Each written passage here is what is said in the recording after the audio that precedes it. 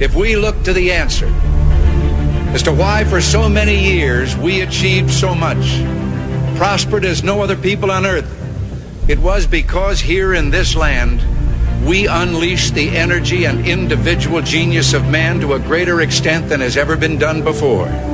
Those who say that we're in a time when there are no heroes, they just don't know where to look. The sloping hills of Arlington National Cemetery, with its row upon row of simple white markers bearing crosses or stars of David, they add up to only a tiny fraction of the price that has been paid for our freedom. As for the enemies of freedom, those who are potential adversaries, they will be reminded that peace is the highest aspiration of the American people. We will negotiate for it, sacrifice for it. We will not surrender for it now or ever. We are Americans.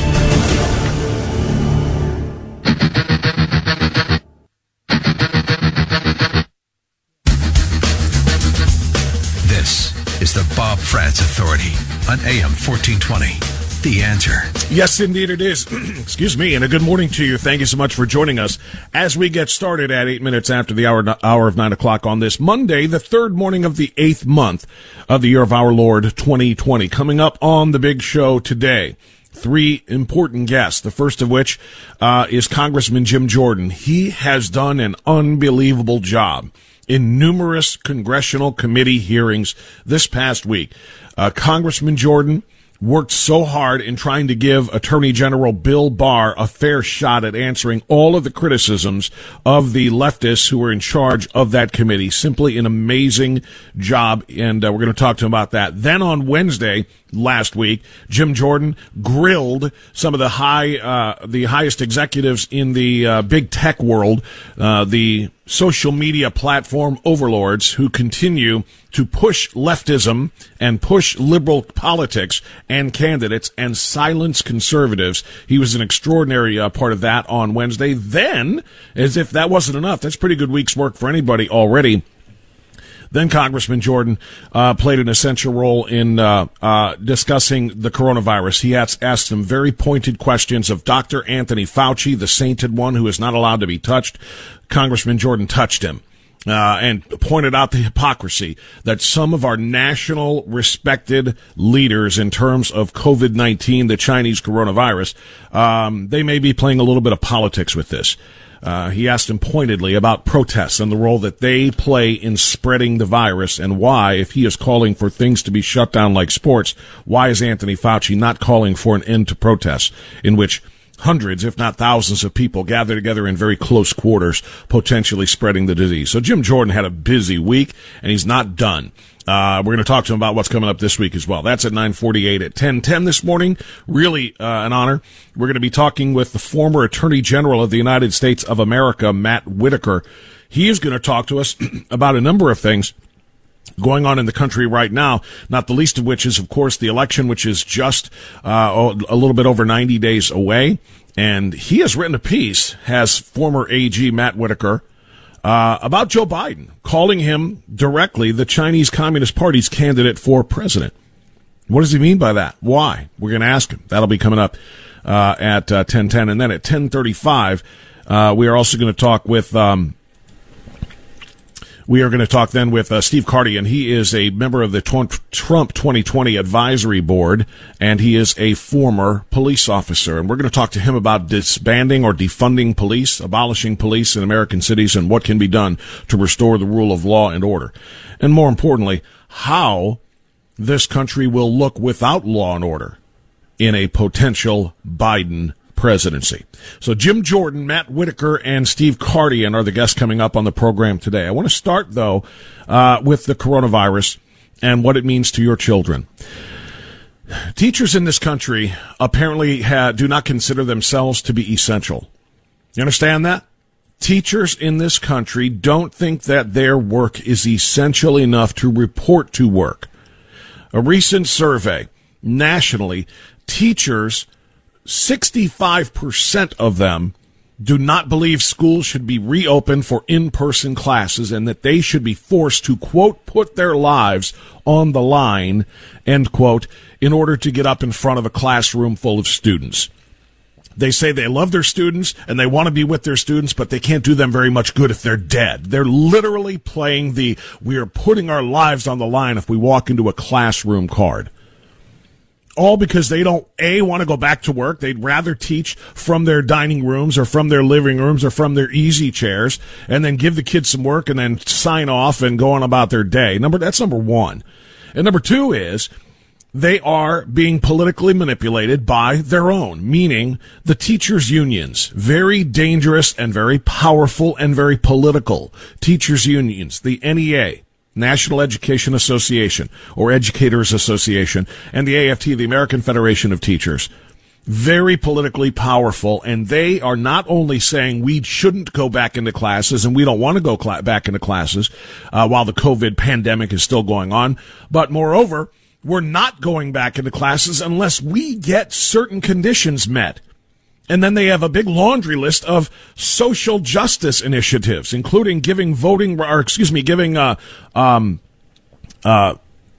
stimulus payments to illegal aliens because they didn't get them the first time around. If there is to be a new stimulus outlay, $1,200 per person, they want illegal aliens to get those as well because some of their students are children of illegal aliens, and the students themselves are illegal aliens, and they deserve every bit of an opportunity that American citizens do. So American taxpayers have to foot the bill for people who have broken the law and are here illegally, already using our school resources, already using our health resources, and on down the line.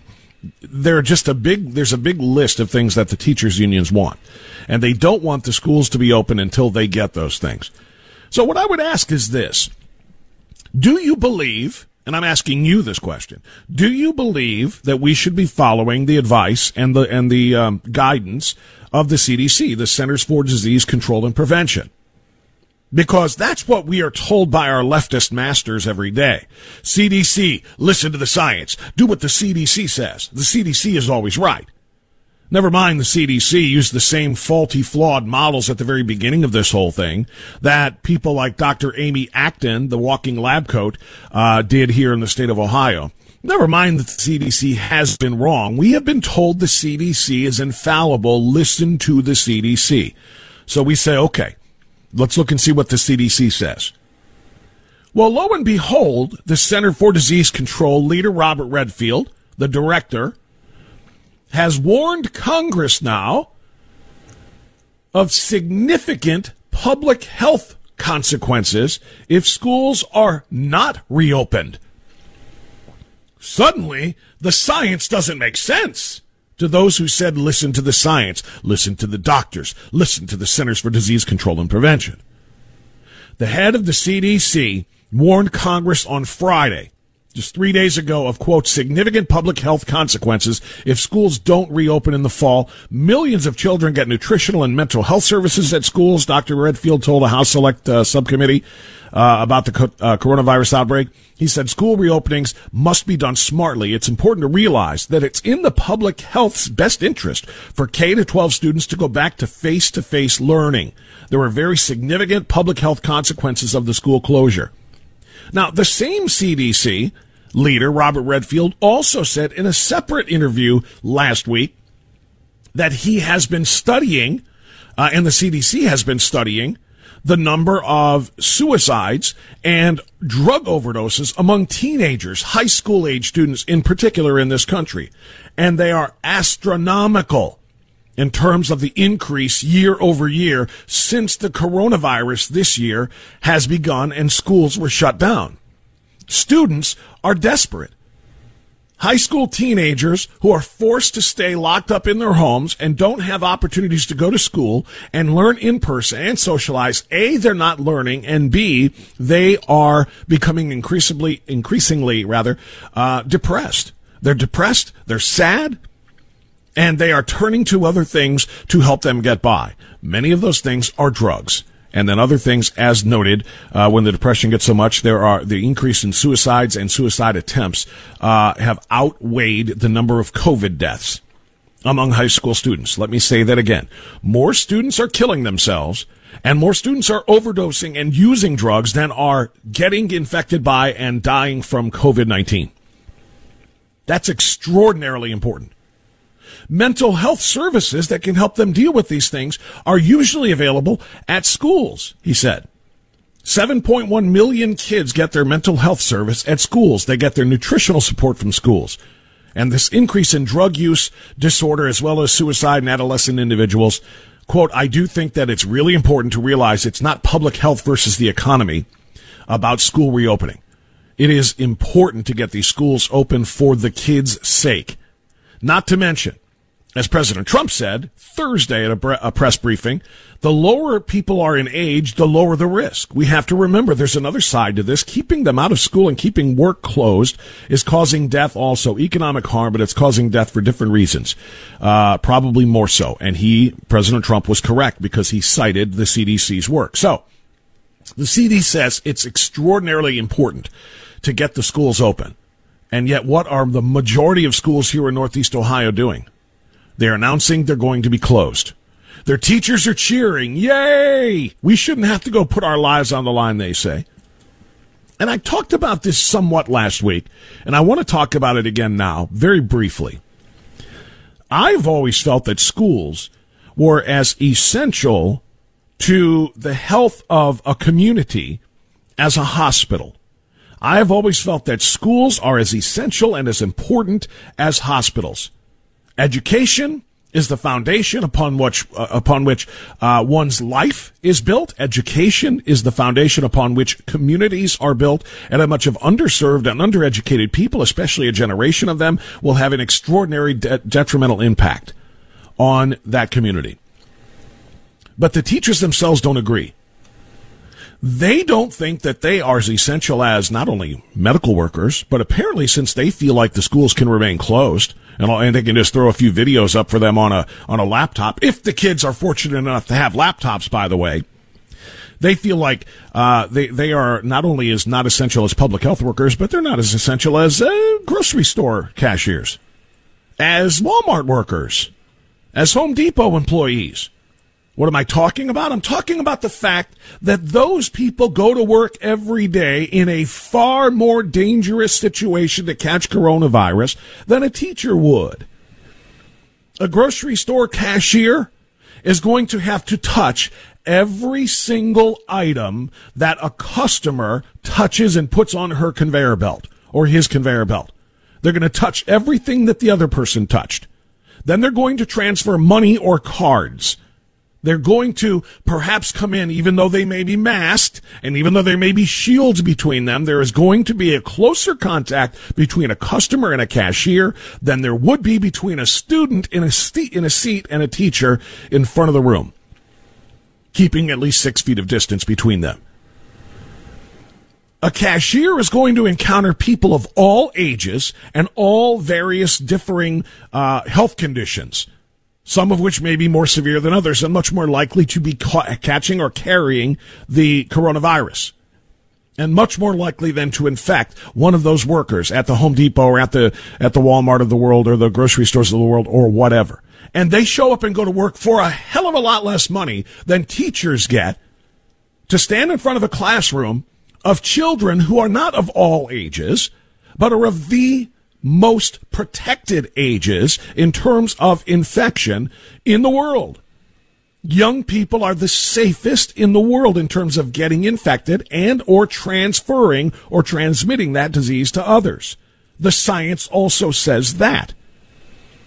So teachers and the NEA and the AFT, with all of their politics in mind, are essentially saying keep the schools closed so we don't have to stand up in front of a room wearing a mask in front of a bunch of other kids who wear masks. And remember, we're told that the masks are the answer, who are all at least 6 feet away from her and 6 feet apart from each other with the way their desks are being set up in the new configurations. It's still life and death for us to go stand in front of a bunch of kids who aren't carriers and a bunch of kids who aren't transmitters. It's more dangerous for us than it is these store workers. Think about how insane that is. I ask teachers right now, make the call. Are you essential or are you not? Because if you're not essential, you need to go. If you don't feel like your job is important enough to do in class, you need to resign that job and give it to somebody who will.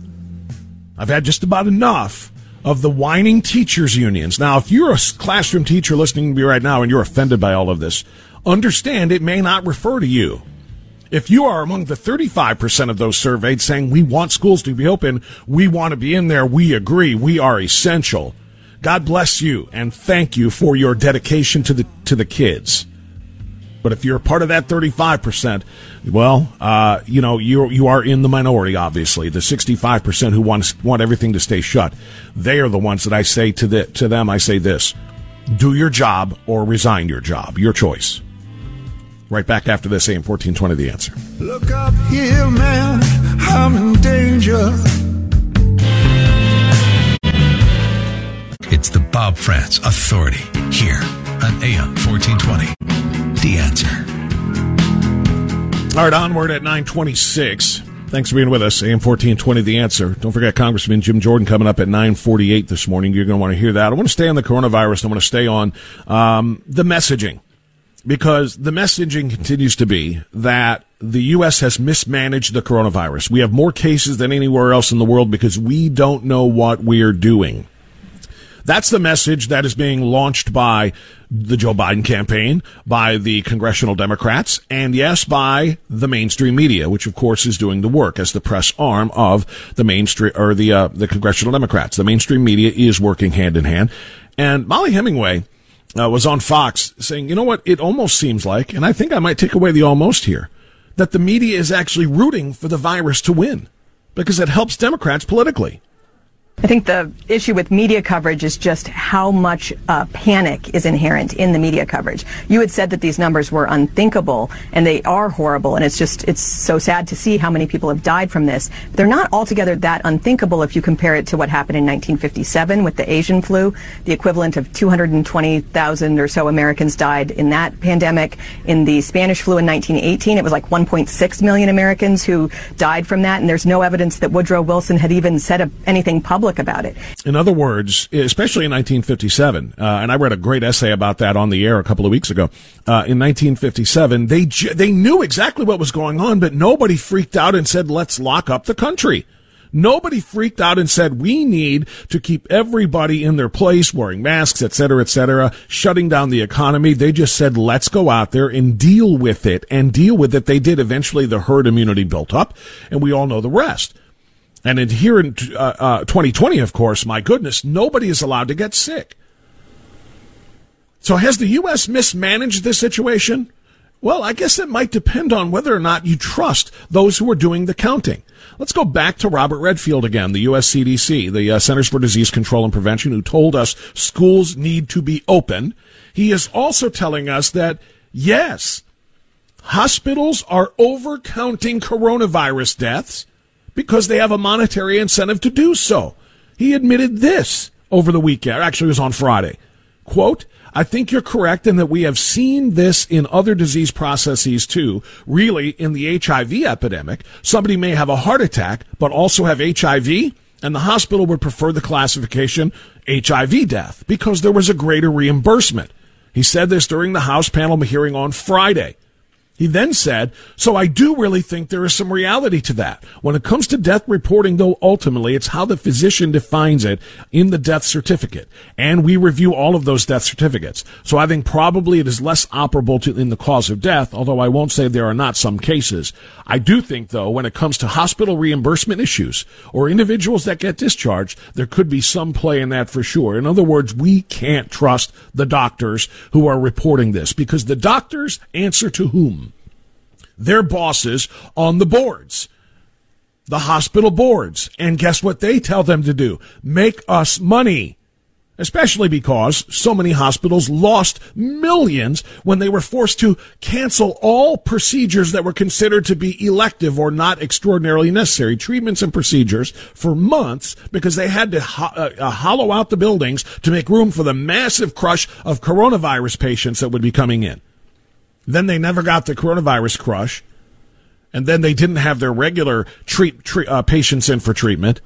And guess what? They lost millions. Now they got to make those millions up, so everybody who does come in is being called a COVID patient. And when you have the CDC director admitting that is happening in some circumstances, you better believe it is widespread in many circumstances. The other part of the counting that you better consider is the fact that we have, President Trump has been accused of arguing with Dr. Anthony Fauci about the surge in cases here. And President Trump did say that Anthony Fauci is wrong. He said this isn't a surge in cases, this is a surge in testing. We are testing more than anybody else in the world by huge factors. That was supported by Admiral Brett Giroir, who said that our testing has increased over 80%. So thank you, and it's good to be on again. And I do want to put some things in perspective. Of course, we've increased our testing by 32,000%. We're complete. Sorry, I said 80%. The 80% is coming up. Over 80% of our tests within 3 days, almost 90% within 5 days. Of course, we're going to improve that. We're continuing to improve that. We have increased our testing, he said, by 32,000%. European countries and other nations around the world have stopped testing or decreased it significantly. And then suddenly we look like we're the only ones who don't know what we're doing. How come they're not seeing these massive surges and we are? Because we continue to test and, in fact, have increased it by an astronomical amount. All right, I got time for your phone calls right after the news. 216-901-0945. Coming up, AM 1420, The Answer.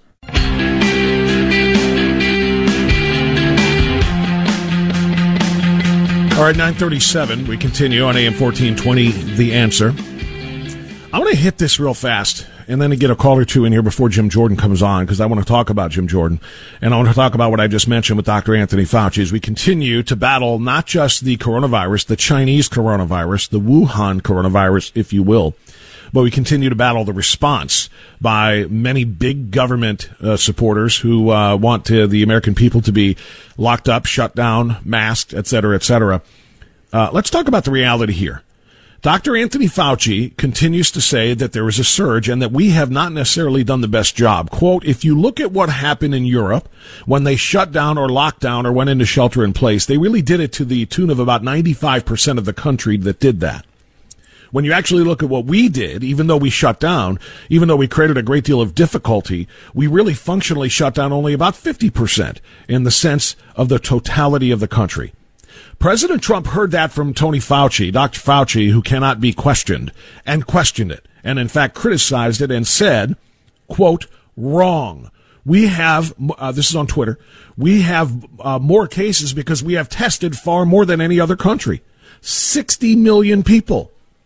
If we tested less, there would be less cases. How did Italy, France, and Spain do? Now Europe sadly has had flare-ups. Most of our governors work hard and smart, and we will come back strong. And the president was right. The U.S. has tested approximately 60 million people for coronavirus. How about the European countries? The European country with the most COVID-19 testing is the U.K. How many have they tested? 16 million. Germany has tested 8 million. Total testing for Italy and Spain is nearly 7 million. France, 3 million. We've tested 60 million people. So you think about that for a moment. No wonder we have so much of a higher number of positive tests. That doesn't mean there aren't positive cases and more infections in those other countries. They just stopped testing. Not to mention they don't have as many people. The U.S. has the fourth most COVID-19 tests per 1 million population among countries most severely impacted by the coronavirus pandemic. But what's important here is what Congressman Jim Jordan did when he talked to Dr. Fauci.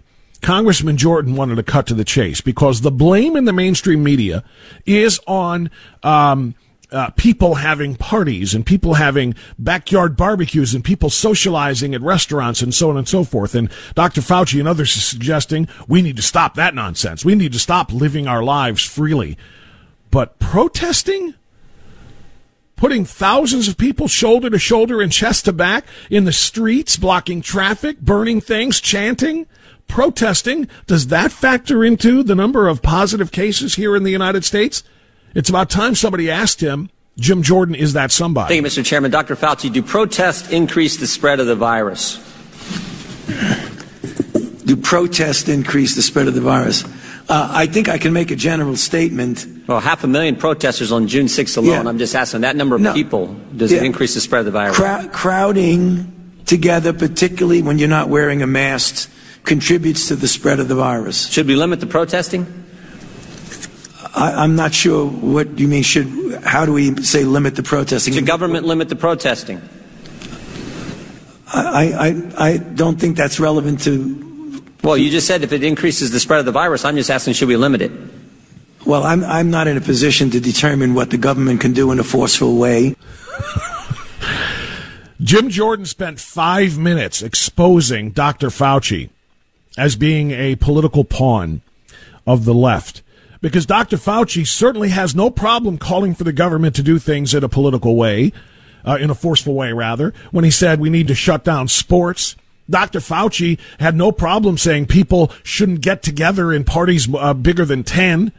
Dr. Fauci had no problem saying people should never shake one another's hands again. Dr. Fauci had no problem saying we should shut schools down. Dr. Fauci had no problem saying that, you just heard my quote, where he said, Europe shut down 95% of what their countries do. We only shut down 50% of ours, so we should be more like Europe. He has no problem saying we should do forceful things like that, but when Jim Jordan tries to get him to say, yes, we should shut down protests, yes, we should stop allowing people to gather in the streets of Portland, Seattle, Minneapolis, Atlanta, New York, Oakland, et cetera, Cleveland, he won't say that those things should stop, because that wouldn't be politically correct. Remember, the coronavirus doesn't attack righteous people doing righteous gathering. The coronavirus only attacks those that are not righteous. People having a birthday party,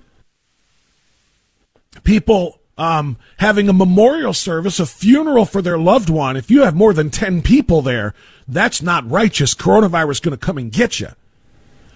On the flip side, you have a congressman who dies, who is revered by all of America, and they can have hundreds of people at his funeral sitting shoulder to shoulder, not distancing 6 feet apart, listening to Barack Obama not eulogize him, but slam the current president and policy, and that's okay. Again, righteousness, the coronavirus does not attack.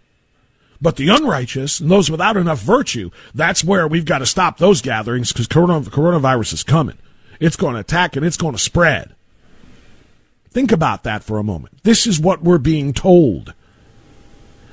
President Trump exposed Fauci with the facts, and so did Jim Jordan. Ken in Parma's next. Hi, Ken. You're on the air. Go ahead. Yes, hi, Bob. Boy, the hypocrisy is just amazing. I heard over the news that the governor is taking 3 establishments for selling liquor after 10 p.m. Well, guess what? Yeah, that was in our newscast. You know what these establishments should do? They should take the wine to court, not pay their fine, take them to court, and of course I'm not a lawyer, but, this way they have to have all this information about what the governor is doing, all these numbers.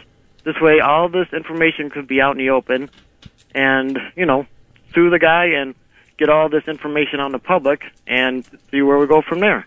And see how, I'll tell you what, I would not be surprised at all. Ken, I got to go. Thanks for the call. I would not be surprised if that isn't exactly what happens. There will be an attorney who is going to be willing to represent these bars in a lawsuit, just like there was an attorney representing the gyms. I mean, look, the 1851 Law Center, too, is doing great work trying to push back against these arbitrary and just made up governmental orders, all trying to, find a way to, quote-unquote, battle the coronavirus. And all they're doing is removing and revoking the personal rights of businesses and individuals. Judges have said numerous times that Dr. Acton and that Governor DeWine were wrong, and they were not allowed to shut down businesses like gyms and other places. And guess what? I am certain they will also say that government is not allowed to issue an arbitrary time. Pre-10 o'clock, drink all you want. Coronavirus is not on the loose, but come 10 o'clock, that's when the coronavirus comes out. And if you're drinking after 10 o'clock, you're in trouble. It's arbitrary, it's made up, it's invented, it's trash. And yes, it will be inside of a court of law. I have no doubt about that. 9:45, quick time out. Jim Jordan next. AM 1420, The Answer.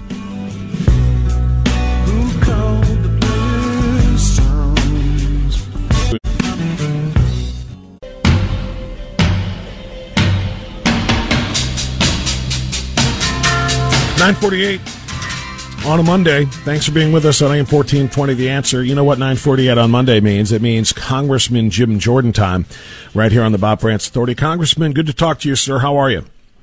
I'm fine, Bob. Good morning to you. Heck of a week for you. My goodness, you were all over the place, bulldog that you are, in the Bill Barr hearings and the big tech hearings, and then going after Dr. Anthony Fauci on protests. That was a busy week for you, and I'm so glad you're here to kind of recap it and talk about what's coming up next, Congressman. Let's start. Yep. Let's start with what happened on Tuesday. Or it was Tuesday. Yeah, Tuesday, I think it was. Yep. Bill Barr. Yep. You know, Congressman, I was so looking forward to that day's testimony. I was looking forward to that hearing because I wanted to see Jerry Nadler and the rest of the Democrats on that Judiciary Committee try to match wits with one of the smartest men in America. And I couldn't wait to watch him just tear them apart. And come to find out, they also knew that he was going to tear them apart. So what they did is they stopped him from talking. They literally wouldn't let him speak.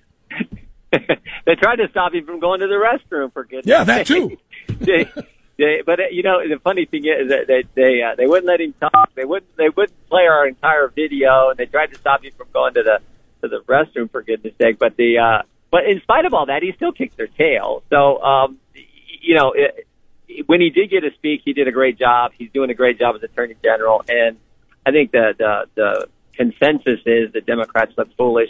They sure did. I was right in there and watched it. But yeah, I mean, it's just crazy. I think he had a lot of great lines. But one time he says, "I thought this was the hearing. Don't you want to hear what I have to say?" Yeah. And then, but on substance, he also said this, and we should never forget this point. He says, when are you Democrats going to condemn the mob? When are you going to speak out against this crazy defund the police and the violence that is happening by the mob, and what's happening to our law enforcement and what's happening to communities? And they just refuse to condemn it. So, Bill Barr did a great job. It's 7 days later, and they still haven't, in private interviews or anything else. They still have not done that. I know you can't change the rules of Congress, but can you just speak to the insanity of that? I mean, as he said, look, I thought this is a hearing. I'm the one who's supposed to be heard, but he wasn't allowed. Everybody gets their five. You said this to the Democrats at one point. You said, look, you have 5 minutes. You can either make a speech or you can ask questions. If you choose the latter, you have to let the guy answer. I mean, that's the frustrating thing about the entire system and the way that works. Yeah, no, it is. Let the guy respond. I mean, look, there are times, I understand there's times when you have certain witnesses where you have to kind of cut them off if they're filibustering, but that was not the case with Bill Barr. He was just not given an opportunity to answer, to respond. And some of the things he wasn't given this is when it's particularly bad, when they were making accusations against him that were false. Jeepers, you make false claims against the Attorney General of the United States, at least give him a chance to rebut and a chance to answer the accusation, the false accusation. So it was frustrating, but it was also telling, and the American people got to see it, and they got to see that the Attorney General is, as you said, a sharp guy who's doing a good job. And your video, by the way, was phenomenal. It was such a great move, to expose Jerry Nadler's claim that it's a myth of Antifa violence in Portland and so on and so forth. To just lay it out there for them is important. How about those, Bob? How about those journalists and elected officials who keep saying it's peaceful protest, that they're peaceful? I mean, the one. I mean, if this wasn't so serious, you would really laugh, because the one said, It's largely a peaceful protest. It's not there's a building on fire behind them, and they're saying it's a peaceful protest. It just shows the absurdity of the left's position today. Well, since you went there, let me just get your comment on this too. This is what's really striking to me. They'll say that it's a largely peaceful protest, and maybe it's only a few that are actually committing acts of violence. Now, that's not true. There's more than that, but let's stipulate that for just a moment for the sake of discussion. Let's say it's a largely peaceful protest, but there's a few committing acts of violence that are really, really bad. We still should view it as largely peaceful. But when it comes to the police, there's just one or two bad cops who do something bad, do something terrible, and yet we look at the entirety of policing as not being wonderful and great and protect and serve. They demonize the entirety of the police force. Yeah, no, great. I mean, I couldn't have said it better. Great point. And here's the implications of that crazy thinking. When they go after the police, when they defund the police, if you saw the Wall Street Journal article, violent crime is up 25% compared to the same time frame in last year. and murders are up 20. I mean, this is when you let lawlessness happen, when you defund the police, when you disparage the police, bad things happen to officers. We're seeing that in all these violence, in these protests around the country, and bad things happen to communities. And that is happening as we speak. That's the implication. That's the ramification. That's the consequence of these crazy policies of the left and the disparaging of the police force. Wednesday last week, Congressman, you got done with Bill Barr and all of that nonsense, and it was time to talk to Big Tech. I'll just cut to the chase. Big Tech's out to get conservatives. That's not a suspicion. That's not a hunch. That's a fact. That is absolutely a fact. I love the way you just made that as pointed as you could. Do you think anything will come of this? We've brought these, Zuckerbergs and Cooks and Bezos and Dorseys before and yelled at them, and then they go right back to doing what they've always done. Is there going to be any, force behind these, these hearings? I hope so. I don't really know because, like you said, this happened before, and I guess someone asked is what's the chances that they actually change their behavior, and my initial response was 0 chance. But I do think they know that more and more are watching them. More people like you, Bob, have been talking about this. So good folks in the press are talking about it. We're watching. We're pointing out every single time they censor the president and at the same time allow Iran to say disparaging and terrible things about this country. So we're pointing that out more and more. And what I tried to do in my questioning was go to Google and say, hey, look, are you going to try to help the election for Joe Biden like you tried to help Hillary Clinton in 2016? I tried to cut right to the chase there, too.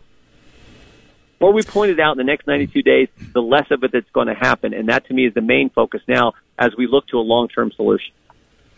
Yeah, and I don't know if that long-term solution is going to help us in the short term, as you said. We got 90 days of them promoting Joe Biden and censoring conservative support of Donald Trump. Breitbart, I know you talked about this and you've seen this too. Yep. Breitbart's visibility on their visibility scale on Google, which of course is so powerful. It's the only search engine. I use DuckDuckGo. I know some people like to use Bing and others, but Google is a verb. You don't search anymore. You Google things. Google reduced Breitbart's visibility by 99.7%, and that's not accidental. That is intentional because Breitbart is putting information out there that the CNNs of the world will not give you, and that impact on our election in November. To me, I think I don't know if it's you or somebody else talked about it. Forget about Russian intervention in American elections.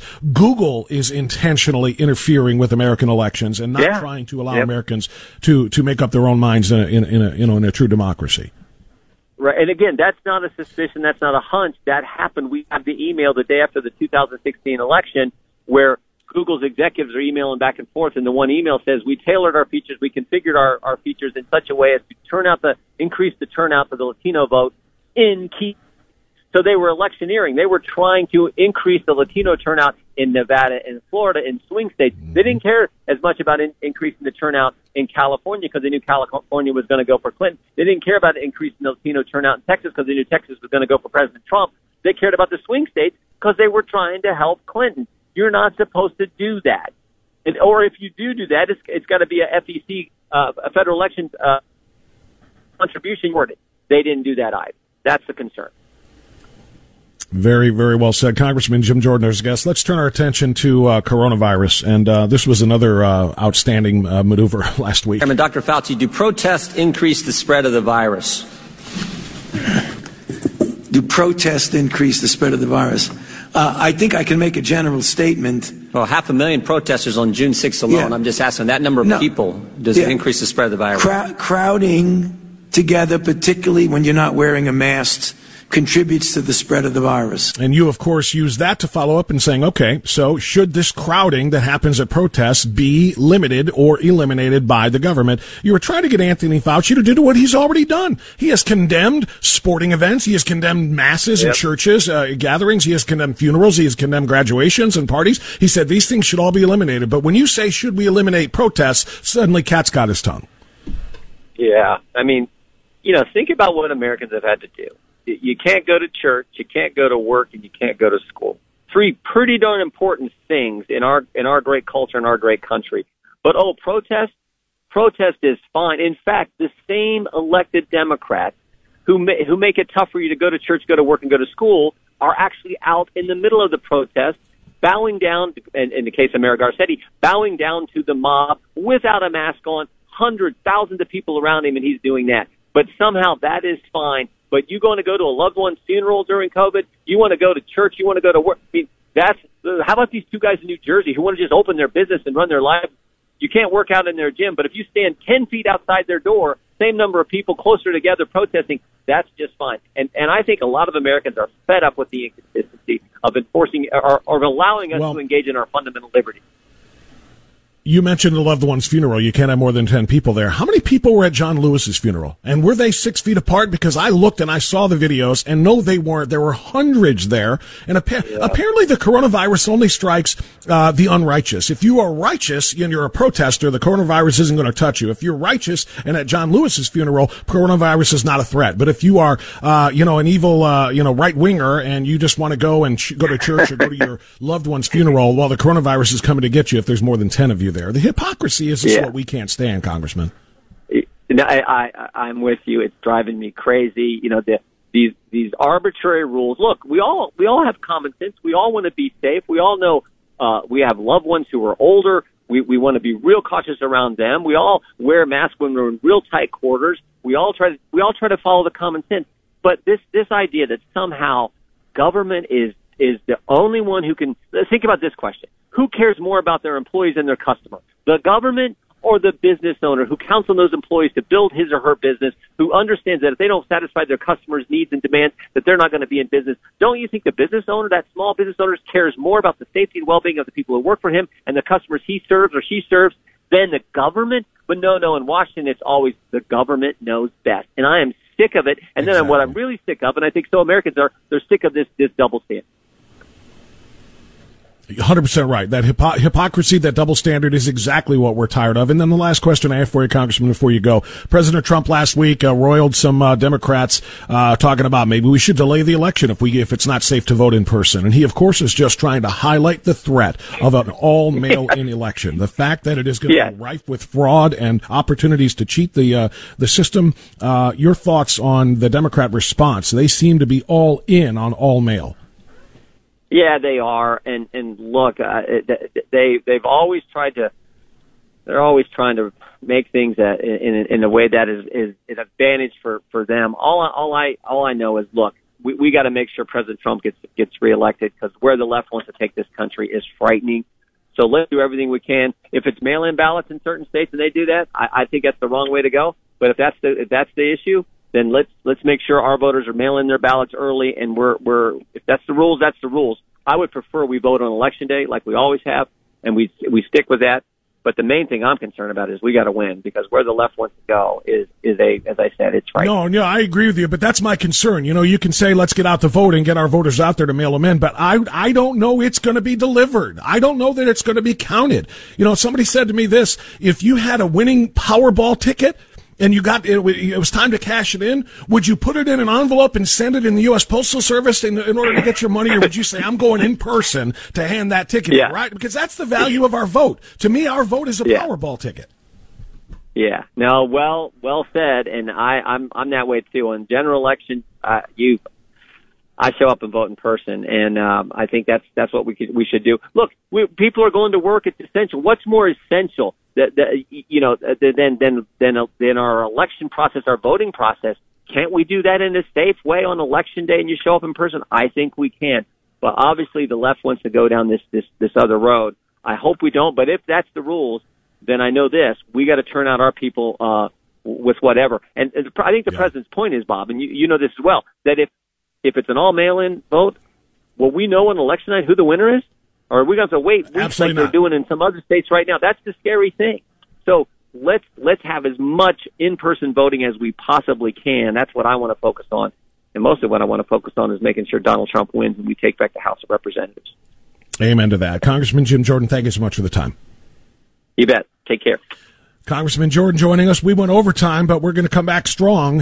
Former Attorney General Matt Whitaker joining us next.